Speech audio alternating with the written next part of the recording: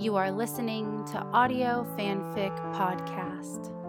50 Ways to Leave Your Lover by Marigold on Gossamer. This story was recorded without express consent from the author and can be taken down upon request by the author. He smells like ivory soap and bay rum aftershave. He has big, strong arms that hold her tight when the night gets too close. He wears clean gray t-shirts and plaid boxers to bed. He's a basketball fan and yells at the TV when his team scores. He reads magazines on the couch with his glasses on. He cheerfully eats her stir fries and salad, but he'd much rather be eating a big, greasy pizza. He sleeps with his gun at the bedside table, just in case. He wants to hold her hand in public. He blushes a little after he's kissed her. He never, ever calls her Scully. He doesn't call her Dana either. Sometimes when she's on her way to work, she has to remind herself that her name isn't Dana. Her name is Cynthia. She practices it at the red light. "My name is Cynthia," she says with a grimace. Cynthia Ellingson. She hasn't been Dana Scully in a long time. 4 years of college, 4 years of medical school, 2 years of residency, and she's a waitress. She's service with a smile. "Can I take your order, sir? Is there anything else I can get you?" She's all efficiency during her shift. White shirt and black tie, gliding between the tables with trays of ossobuco and tiramisu. In the break room, she counts out her tip money and stuffs it into her pocket. She doesn't have to think when she's out on the floor, filling water glasses and recommending the special of the day. She doesn't always recognize herself in the mirror. Cynthia is too thin, bordering on gaunt. She doesn't eat enough, and she probably drinks too much. She has long, dark brown hair pulled back into a ponytail. She wears glasses and red lipstick. On her days off, she wears jeans and sweaters, tennis shoes. Cynthia doesn't own any suits or high heels. She wonders if he's looking for her. She mostly hopes that he's not. He's spent his whole life having to look for somebody. After a few weeks of working at the restaurant, she's gotten into the habit of going for a drink at Freddy's Lounge across the street. Sometimes it was with a whole gang from the restaurant, sometimes alone. She'd order just one gin and tonic, sometimes two, and ask for extra limes. Soon enough, the bartender knew to put extra limes in without her asking. He was a big man, solid, safe-looking. One night he told her his name was Mike. She liked the name for its simplicity. Mike, a name without any history attached to it. He'd been a fireman until he hurt his back during a 4-alarm fire at a warehouse. Now he tends bar 3 nights a week, collects disability checks, walks his dog, and reads a lot. He'd been married a long time ago, but his wife had left him for another man. His eyes were as blue as her own, surrounded by inky lashes. He had a dimple in his cheek. She liked his gruff voice, his Provenance accent sounding like a combination of Boston and Brooklyn to her ears. They got drunk together the night after he got off work, passing a pint of wild turkey back and forth while sitting on his front stoop in the August evening heat. She touched his hand, feeling the calluses hard into his skin. He kissed her at 3:30. Her apartment is a small studio in an old brick building. She has done very little to make it a home. It came furnished with beige carpeting, a brown and beige sofa bed, a brown armchair. Her clothes don't even take up 2 drawers of the scarred laminate dresser. The kitchen smells of nothing but bananas going brown and stale coffee. The refrigerator holds water, wine, a jar of Dijon mustard, and cream for coffee. She considers a Christmas tree, something small to put in the window, and decides it's not worth the bother. Mike rarely comes over to her place. The bed isn't comfortable, and her secondhand TV doesn't have cable. She practices selective amnesia when she can get away with it. It's no use thinking about it. Her mother used to tell her, "You made your bed, now lie in it." A rainy New England morning, Dunkin' Donuts in bed, and he strokes her arm, her eyebrows, her breasts. He touches her belly. "And what happened here?" he asks. A puckered memento of gunfire. "It was a long time ago," she says. "Someone got you good, didn't they?" "They did. Poor, stupid Agent Ritter." She wonders where he is now. His fingers trace the stretch marks on her belly, the telltale silvery striations. "And this?" "It was a long time ago," she says. Instead of asking her anything else, he kisses her, long and slow. Mike is good at not asking too many questions. She likes that about him. She has 2 photographs hidden in one of the suitcases in the closet. She doesn't look at them much, but she likes knowing that they're there, just in case. The baby is laughing, holding his arms out to her mother. His eyes are crinkling at some private joke she's since forgotten. And Mulder. Oh, Mulder.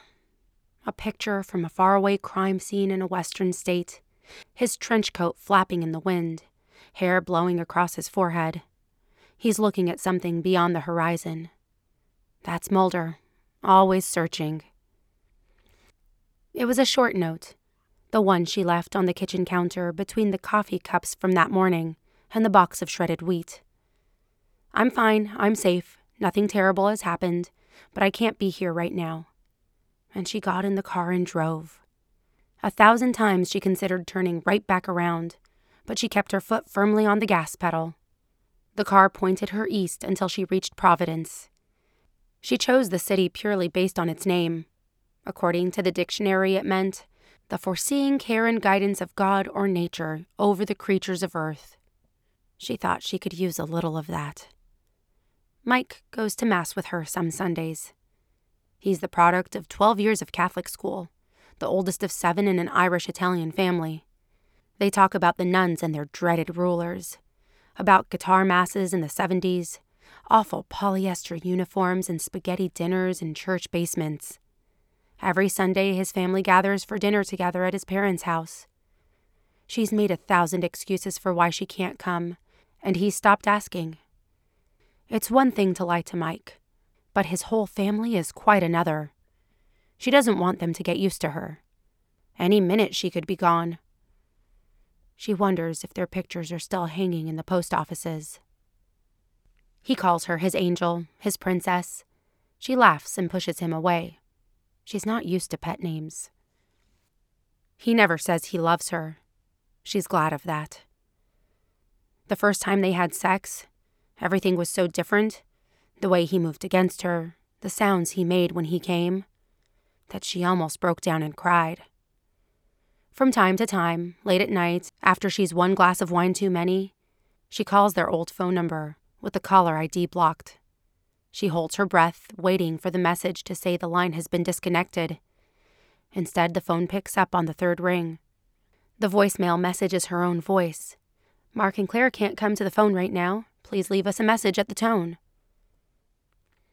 She always hangs up before the beep. Mulder never answers.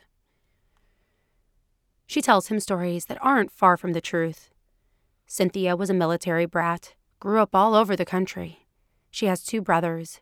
Her father is dead, and she doesn't like to talk about her mother much, although she loves her very much. For a long time, she was a nurse, but the stress got to her, and now she's taking a break and trying to figure out what she wants to do next. She was married for a while, but it didn't work out. They loved each other, but there was just too much baggage. So she moved to Providence for a fresh start. Occasionally, she misses the thrill of the chase, the exhilaration of a new case, the fun of arguing about it with Mulder late night at some diner in Arkansas over pie and wheat coffee. She misses motel rooms and boarding passes. She misses joy to the world in a cold Florida forest. She misses the way he unbuttoned her blouse with deft fingers, his smile spreading across his face. It got so quiet in the end. There didn't seem to be anything left to say. One morning, she woke up and found she was in Spokane. It was the 4th city in 2 years, 3rd set of ID. Her name was Claire Beaumont then. Her hair was pale blonde, falling to her shoulders. It didn't suit her. So much lay thick and heavy between them. They never talked about it, never said his name. William. They could not talk about him for hours. The silence built up to a scream in her head, the two of them lying oceans apart in a double bed, pretending to sleep. At the end of the note, she wrote, "I love you, and I always will." She's sure she wasn't lying about that. They're at a supermarket, a crowded Saturday just before Christmas. Little drummer boy plays over the speakers, and there's fake holly everywhere. People keep crashing into her, their shopping carts piled high with holiday delicacies. She turns her head to see a baby sitting in the cart. Round blue eyes and bow-shaped mouth. Flaxen hair just beginning to curl. She wants to reach out and touch the baby's soft head. Feel the feathery hairs under her fingers. The baby gives her a toothless grin, drool hanging off his chin in a thin thread. William is 4 now. He's probably in preschool. He walks and talks and laughs. At night, another woman reads him his bedtime stories. She wonders if he likes Goodnight Moon, and if he's old enough for Where the Wild Things Are yet. She had a stack of books for him. Curious George, A Snow Day, The Cat in the Hat. The baby's father returns to her cart with the turkey. "How old is he?" she asks him. "He's 9 months old," the father says, smiling, brushing something invisible from his son's cheek. "Cynthia," she hears a voice say from the meat counter. Oh, 9 months. Just like William was. She clears her throat and tells the man his son is beautiful. "Cynthia," she hears again, louder this time. "Cyn." She whips her head around to the sound of Mike's voice. He's holding a pork tenderloin for her approval. For a minute, she'd forgotten all about Cynthia. Alone at night when Mike is working, or out with friends, or just spending the evening on his own, she can be Dana again, sometimes even Scully. She reads medical journals to keep her brain in tune. She scrubs her tiny apartment from top to bottom. She makes tea and pretends to be interested in public television. She lights scented candles because her apartment smells dusty and unloved. The trouble is, sometimes Dana remembers. Scully definitely remembers everything. She's so methodical. Dana wants to weep for her baby. She wants her mother's soft arms around her. She wants Mulder. She wants to be on a boring stakeout with him, the radio humming classic rock, Mulder crunching on sunflower seeds and telling her some tall tale about Himalayan snow monsters. Or in bed with him, back at his Alexandria apartment, listening to his sleep breathing and the bubbling of the aquarium in the living room, feeling like nothing can come and hurt them in this particular moment. Scully tells her she's made a terrible mistake, which makes her laugh since she's made so many mistakes. How can you pick just one out of the bunch of them? On a Sunday morning, she walks along the Providence River as the sun comes up. It's too early even for Mass, and Mike is still snoring in his bed. It's a cold January, and she burrows her gloved hands deep in the pockets of her coat. Slow down and pay attention, she says to herself. It's a lesson she learned a long time ago. For a long time she's been running, not just from the proverbial long arm of the law, but from herself, from Mulder, from the painful truths they share. She stops and watches the frozen river. Not long after she arrived, she walked down to the river one night to find it magically set afire, seemingly all of Providence crowding the banks to watch the flames reflected on the river water. No matter which way you twist it, she's still Dana Scully. Cynthia Ellingson doesn't exist. She's a name on a driver's license, a fake birth certificate, a social security number that belongs to a child that died too young. She's only paper. Her breath comes out in white puffs as she continues along the river. She wants coffee and a hot bath, but she needs to finish thinking first. Cynthia wasn't a pathologist. She wasn't a special agent with the FBI. She didn't have a partner named Fox Mulder. She wasn't abducted. She didn't have cancer. She didn't lose a little girl named Emily before she really knew her. She didn't shoot and kill a man. She didn't have a baby boy named William. She never loved her partner, and he never loved her. Cynthia isn't a fugitive. But Dana Scully lived that life, and she can no longer run from her history, whatever that means. Her mother also used to say, "It's time to face the music." Maybe they're ready to start talking. She's ready to stop running. She wonders if Mulder is too. When she gets home, she makes a pot of coffee and rubs her toes to warm them. She picks up the phone and dials the old number, her stomach lurching as she listens to it ring. This time, she is sure she'll get the disconnect message. It's been 9 months. Surely he's moved on to a new identity, a new town. He picks up on the second ring, his voice foggy from sleep. "Hello?" he says. She holds her breath. "Hello? Who is this?" His voice has become more alert now, and she imagines she can hear Mulder's heartbeat. "Is that you?" he says, his voice raising on the word "you." "Is it?" She hangs up the phone, hands shaking. It takes her a long time to catch her breath. The church is old, with faded stained glass windows.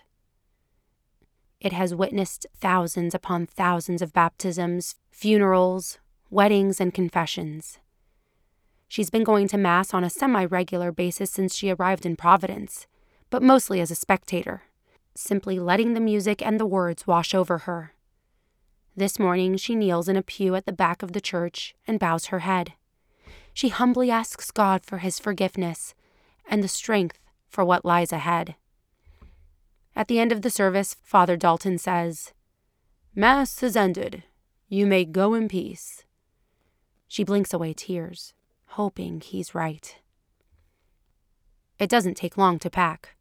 Everything she owns fits easily into 2 suitcases. Before she shuts the door for the last time, she wipes the place clean of fingerprints. She gets a money order for the next month's rent and mails it to the landlord. Then she drives over to Mike's house. His car isn't in the driveway. He's at his parents' already. All Mike wants is a nice woman to watch basketball with, a woman who will come to dinner at his family's house and bring a cake, a woman who will like sex first thing in the morning, a woman who will laugh at his terrible jokes. She wishes she could still be that woman.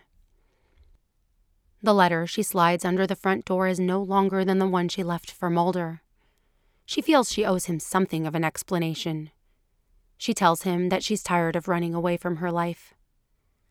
Finally, she can tell him the truth. She gets in the car and drives. She keeps her foot firmly on the gas pedal. The car points her west.